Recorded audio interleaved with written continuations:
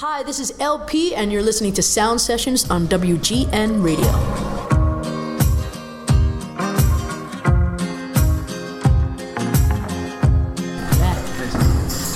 Look at those little tiny notes. You know why I do that? Is so no one can read them. The person that you're interviewing? Oh, wow. Crafty. Thanks again for joining us here today. This is Michael with Sound Sessions here on WGN. We were speaking with the artist LP, who's here playing a sold-out show at Chicago's Metro. Yeah. So how does that feel? Because I'm sure that there were times when you were playing small venues. How has your perspective... No, just straight to the top. I don't know what you're talking about. So how has your perspective changed when you're playing these big venues and selling them out now? It's really cool, you know. I mean, I have like... My career as of now, like, you know, in the last couple of years, has been so varied, like, you know, here in Europe and everything. So I'm kind of like going in and out of like different sized situations all the time. But it feels amazing. It's like really nice to, I think, you know, the whole journey thing that, like, when people say it's the journey, and like, I used to hate that. I used to want to like just like strangle someone when I heard that. Now I'm like, yeah, I think, in life as well as business perspective is pretty much everything. Right now. Yeah. I feel it's invaluable, in my opinion. Learning these life lessons, right? And learning how to kind of just deal with the trials and tribulations, and knowing that you have to put as much work in. It's kind of like what Paul McCartney says, you only give what you get. There you go. Or you get what you get. Yeah, and it's nice to watch people, you know, it grow over time, and just like the way different songs connect to people. It's cool. Well, let's talk about your songwriting process. So that's something that, going through the album Lost on You, that I was really enjoying, is hearing how, you know, you kind of do a little tongue-in-cheek every once in a while. It's a really cool sound. I've heard that you've been compared to Johnny Cash and all these great things. When you're writing these songs, what comes first for you, though? Is it that melody that you're playing on your guitar, or is there certain words or songs? It depends. You know, I sit around and like, you know, like mess around with chords all the time, and I feel like inspirations all the time. I'm always like recording and collecting, you know, snippets of things and titles and concepts, and you know, and then sometimes I just roll into the studio and we just start from scratch, you know. But I usually like to have a little bank of like different bits and bobs, as I say. But yeah, I think it's like it kind of gets very visceral for me when the melody comes into play, and that's where like my favorite way to write a song is usually when I have like a title or a concept, and then I start like, you know, creating the music with someone. Usually I like to collaborate mostly. I'm kind of like one of those if a tree falls in the forest, kind of like if I don't see someone like reacting going yes, yeah, I'm like, it might not be good. So I enjoy like the collaboration process like that. But so we usually start like that, and then I start to get like there's like an emotional kind of like, a lot of times like the first or second pass of like a vocal melody will be like the one, you know. It's just like my initial thing that comes out seems to be the one that like is my heart talking, you know. Oh man, that's deep. It's wild. That's so deep. Nice. How about this? When you're going through this tour, what's your daily routine look like? Have you changed it up at all? Yes and no. I mean, you know, I'm a little luckier now because I always have like a day room, or like, you know, even like the bus, or you know, the dressing room where I can. I steam my voice. I do some yoga. I do my warm-ups. You know, cool. Yoga helps me a lot to just get my whole like physicality ready. You know. Yeah. How long have you been practicing yoga for? Like 11 years. Nice. Yeah, I love it. It's it's probably why I'm standing here right now, because it just really helped me in so many ways, you know. And it's kind of like the microwave of exercise. It like kind of strengthens you from the inside out. And as a singer, I mean, you know, your body is your instrument, so it's kind of, for me, a pretty vital thing. That's great. So you mentioned you steam your voice. What does that mean? I use a Vicks personal steamer. Okay. It's like, it just looks like this thing that goes over, and it's like when you're traveling and when it's cold, like when I fly a lot, like I'll do like fly dates every day for like 10 days in a row, like I'm going to do when I go to Russia next part of the tour. Yeah. Like flying a lot really dries you out. So the steam like 15 minutes before my show and after my show, and it keeps me like agile. Yeah. And it's still hard. You probably need that power to whistle that much too. I mean, the whistling, like yesterday on stage, I think I did well yesterday in Kansas City or whatever, but I felt so dry. I was like, I'm drinking water the whole time, and like sometimes my whistle, I'm just like, oops, shit. I can imagine that'd be hard. I barely know how to whistle, so I think that's a really cool power and a good thing to add to songs too.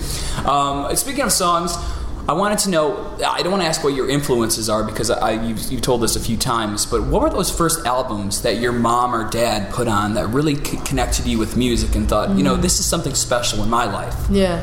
Well, my dad's, funny you should say, was like a Johnny Cash fan for sure. My mom was more of a like Luciano Pavarotti and Maria Callas and Julie Andrews and wow.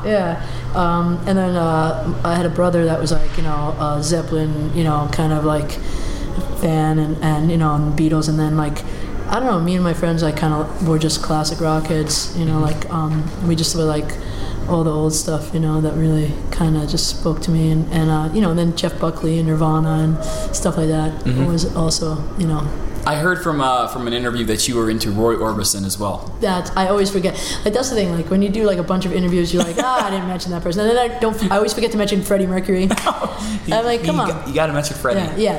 But Roy Orbison's a huge thing. I mean, Roy Orbison for me is a very big one because he's like, he made me feel like, and I'm not fishing for compliments. Oh, no. Like it made me feel like you could be like funky looking and be like, hey, it's okay. It's the emotion. But yeah, he like had this like, he was clearly, that guy clearly didn't look in the mirror and go like, I should be seen. People should see me, I'm beautiful, and he just was like, but he was legit and like authentic and just so, he can make you cry, Yeah. and I think, that's like a big thing for me, like eliciting emotion in a song, because I think there's nothing that really affects me more than when I'm like sad or even happy, and when a song just stirs my emotional state. I love that because I'm a huge Roy Orbison fan too, and you're right, he can make you cry, and it's like so his drama is ridiculous, like running scared, scared, like that song. It's not even like there's no chorus to that song. It just keeps going, It's just this ongoing thing. It's like, I hope she doesn't leave me. I hope it's okay. Here he comes. He might take her away. Fuck. It's like I got it. Oh yeah.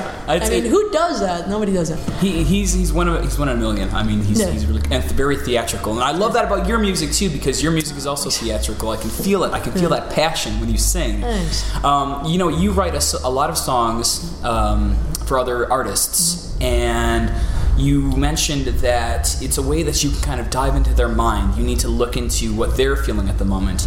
But if someone was to write a song for you, what kind of events or things in your life or people in your life or feelings would you want them to hit on? That's a really good question. Thank you. Now I know why you wrote your question so small, because I would have liked to have seen that coming. That's a good one. I don't know.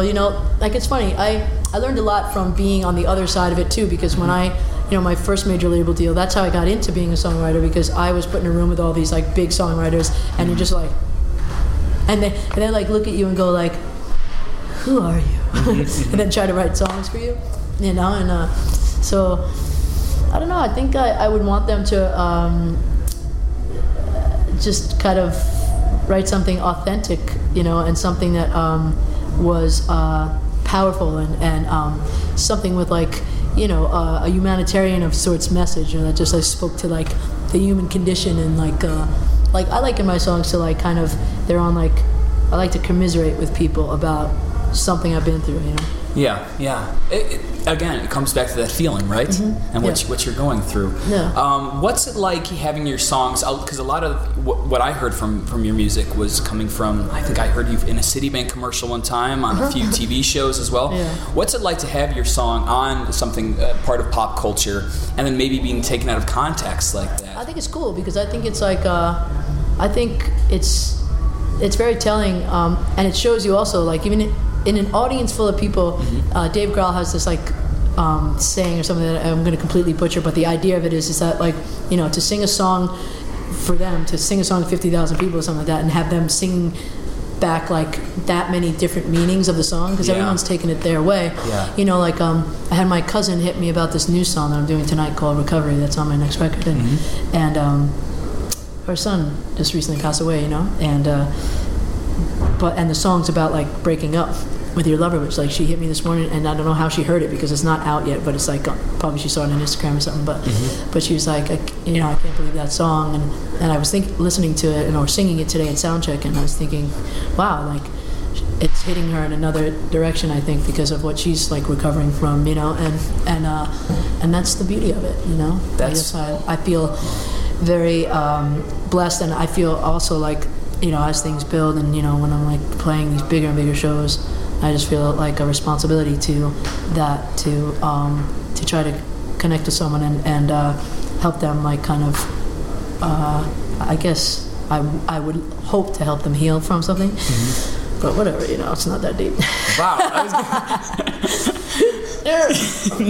But that's a beautiful thing to say, because people do find their own realizations from the words that you speak. Yeah. When you're writing, what's the best place to write at? Do you write in the tour bus? Is there a certain room in your house? It's just wherever, you know. Like one of the cool things about being like a hired gun songwriter, is that I learned how to like kind of, it's like the cry on command kind of thing, you know. Like it's like you just learn to like go in a room. It's like, it's not particularly inspiring. Like it wasn't actually, I didn't know if the song was for me. I'll tell you like a random story, but a song that I have, Tightrope, on my last record, I wrote that in the most boring, like 4 walls. I mean, it was like literally like in the space we are right now. And it was like me and a guy with a computer, a guy from Germany, and we just were like, I couldn't wait to get out of that room. Like I had the concept of Tightrope, and you know, we wrote it, and I laid it down, and I remember getting it back, and I was like, oh, this is actually something. And, you know, actually this is something for me. I thought I was like, I wasn't sure if I was writing for me or for someone else. I wasn't positive.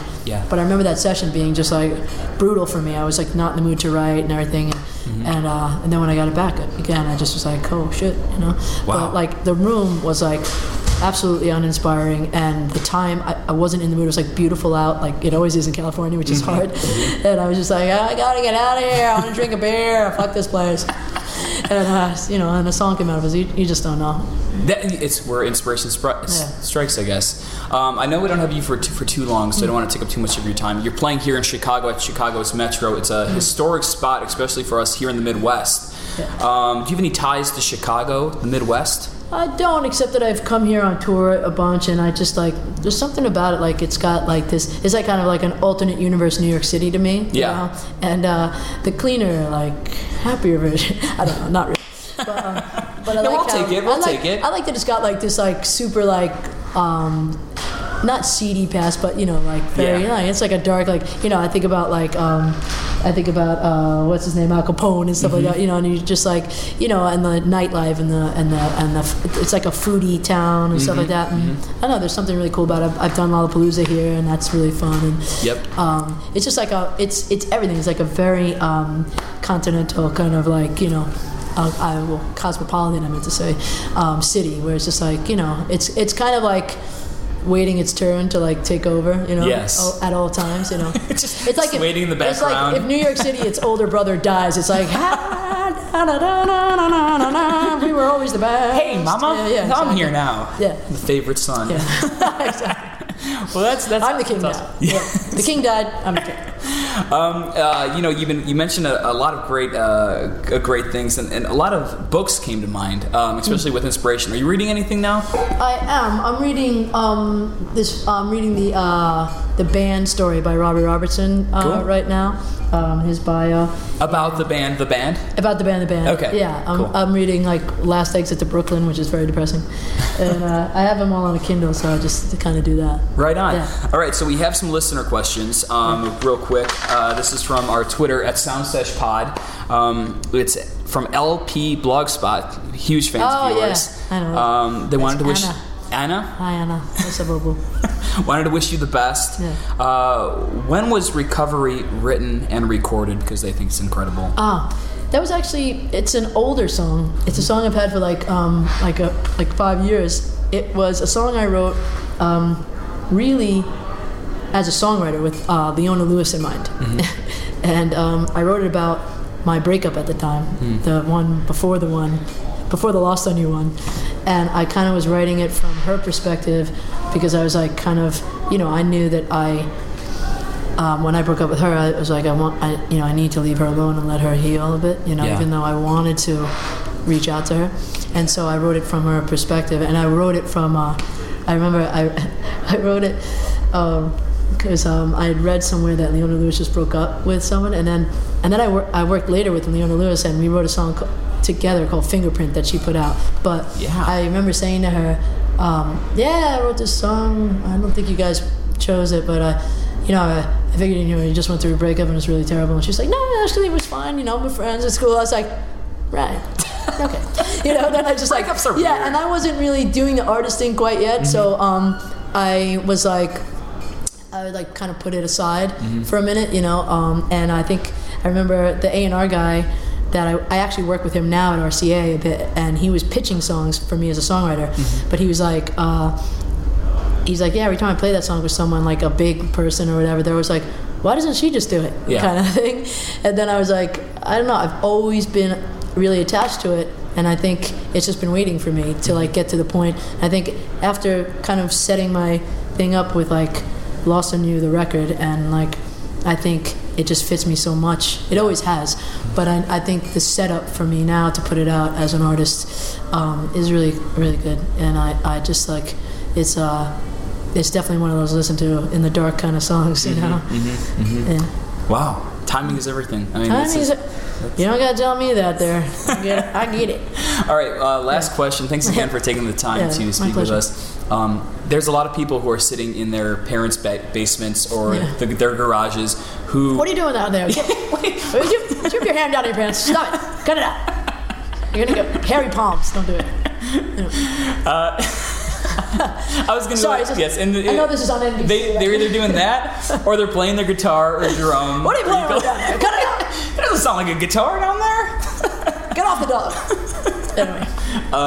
So what kind of advice can you give those musicians who are trying to, make it in the industry, or at least just get out there and play an open mic for the first time? What kind of advice can you give them? First of all, you just have to do it. You have to and when I say do it, I mean write songs. Like I feel like for me, everybody's different. Like that's the thing. Like I'm always hesitant to like give someone advice really, because we're all so different and everybody's career happens so differently.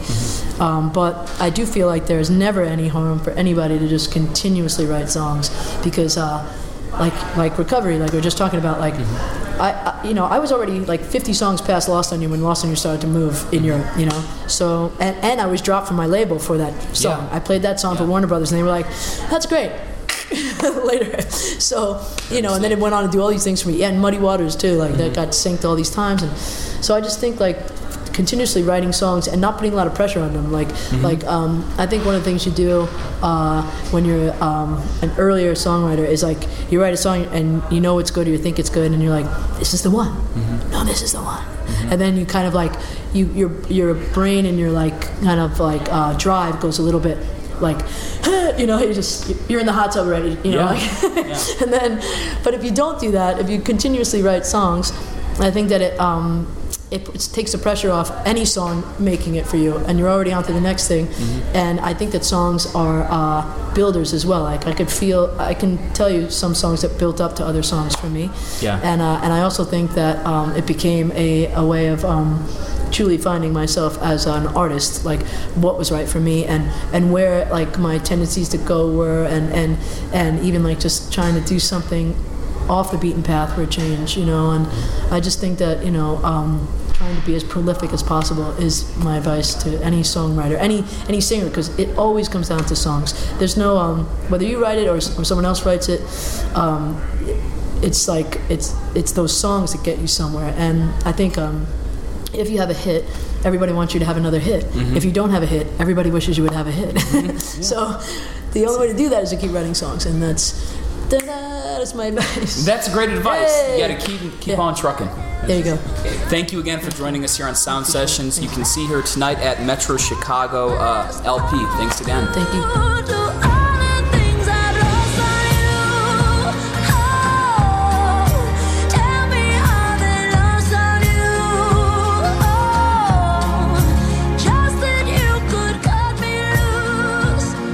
Can't get enough of Sound Sessions? Like our Facebook page, follow us on Twitter @SoundSeshPod, and check us out on Instagram @SoundSessionsWGN.